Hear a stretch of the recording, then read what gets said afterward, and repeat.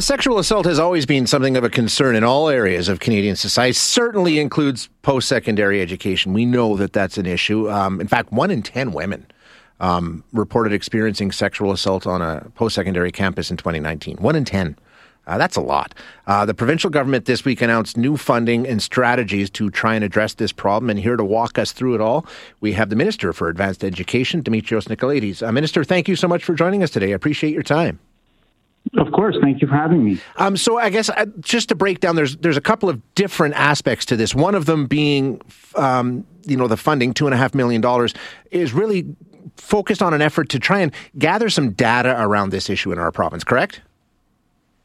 Yes, that's one of the purposes of the funding that we're going to be providing to our post-secondary institutions. Because you're right. You mentioned 1 in 10 women experience sexual assault, according to data that's available and studies that are available at a national level. But we don't have that information at a provincial level, where we can really get a much better understanding of what's happening within post-secondary campuses. So a portion of the funds that we've allocated, that we announced the other day, will go to the development of a specific Alberta province-wide survey to help us get a better understanding of what's happening within our own province. Yeah, and how important is that? Like that in-depth survey, just sort of getting an understanding of the situation is so key to handling it, correct?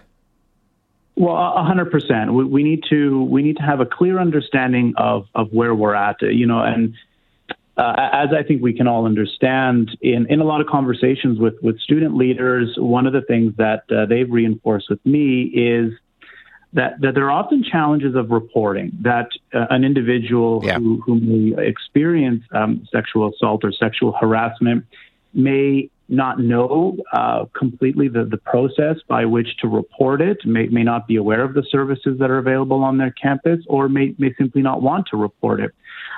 So we're hopeful that through the survey, we can get a better understanding of what's happening within the province.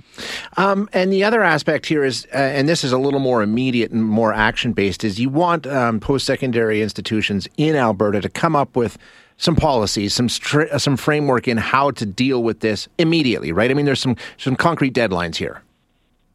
Yeah, absolutely. So many of our post-secondary institutions have policies in place regarding sexual violence. But in my conversation with students over the past several years, they had pointed out that there are some areas where we can do a better job of improving those policies. For a couple of quick examples, one of the things that they mentioned is there isn't standardization. And so the policies vary quite a bit from one institution to the next. And so within that, you may have different timelines about reporting incidents of sexual violence. You may have a different complaint process entirely. So we've sat down with student leaders and other experts in this area to get a better understanding of what should some of those key benchmarks look like. And so we are asking post-secondary institutions to have a look at their policies, to engage in a little bit more research and analysis, and ensure that there are clear timelines. There is protection from face-to-face encounters during the complaint process.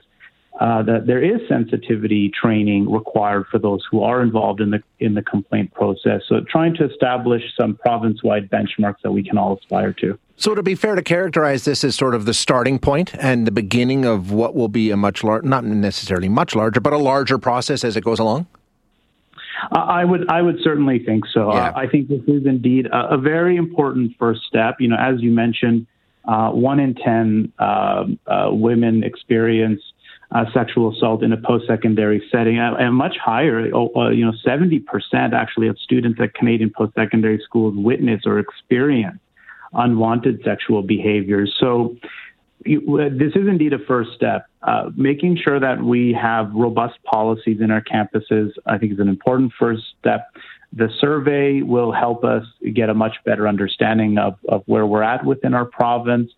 And thirdly, one of the other things that we are working with our post-secondary institutions to achieve as part of the funding that we announced is to bolster training programs and awareness campaigns.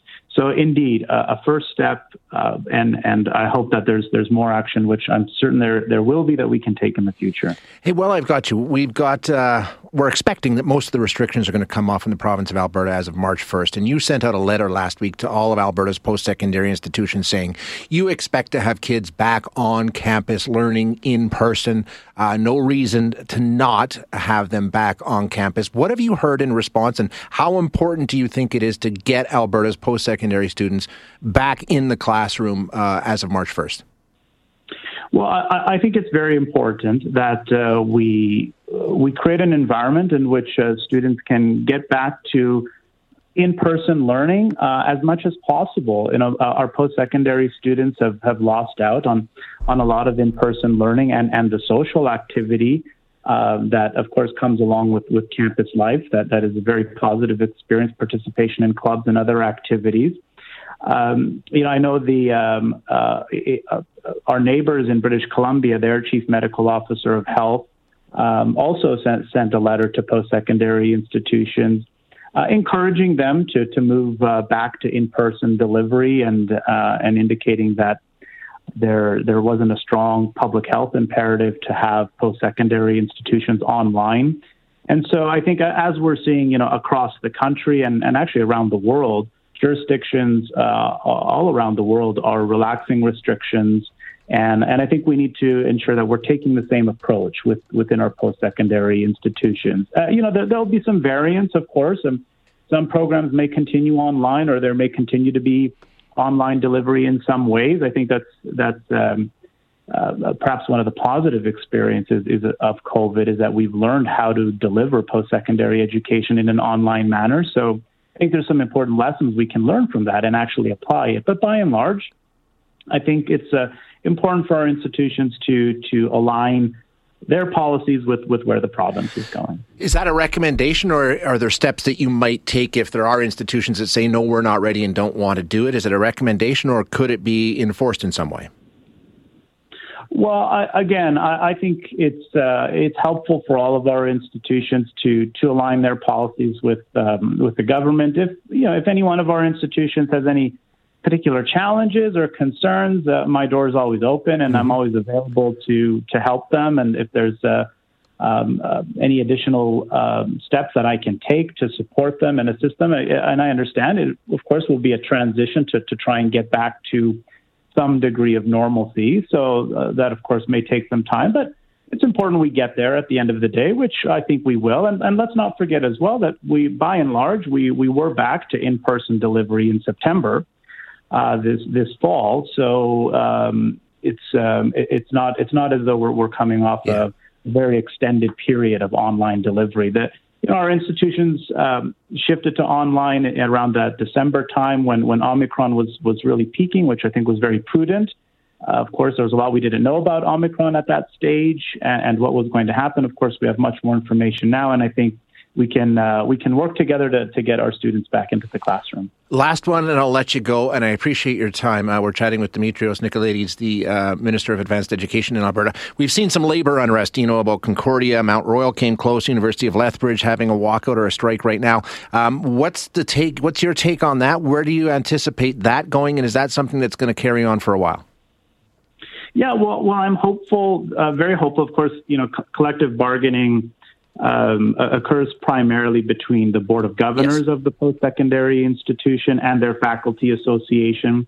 I'm very hopeful that that parties involved can reach settlements and avoid strike action. Our students have been through quite a bit over the course of the past 2 years with the pandemic and shifting to online and then trying to get back into in-person and going online again. And there's been massive disruptions for our students in terms of their academic progression, being able to complete their studies and their social lives as well. There's massive mental health implications. And so, I really hope that we can get to an environment where we avoid further disruption. I was very happy to see Concordia settle with their faculty association. Of course, there was a strike there for a period of time, but they were able to settle. I think Mount Royal. Yeah, they averted a strike action. They managed to come to an agreement. Yeah, absolutely. But of course, that's not the case currently with the University of Lethbridge. But I'm hopeful that the parties can find a settlement that helps to avoid an impasse and any kind of prolonged strike, because that has significant negative implications for our students. And I think there's been adequate twists and turns for them throughout the last 2 years as a result of the pandemic. So anything we can do to avoid that, I think, would be beneficial. Minister, I thank you very much for your time this morning. I appreciate you joining us. My pleasure. Anytime. All the best. Thank you.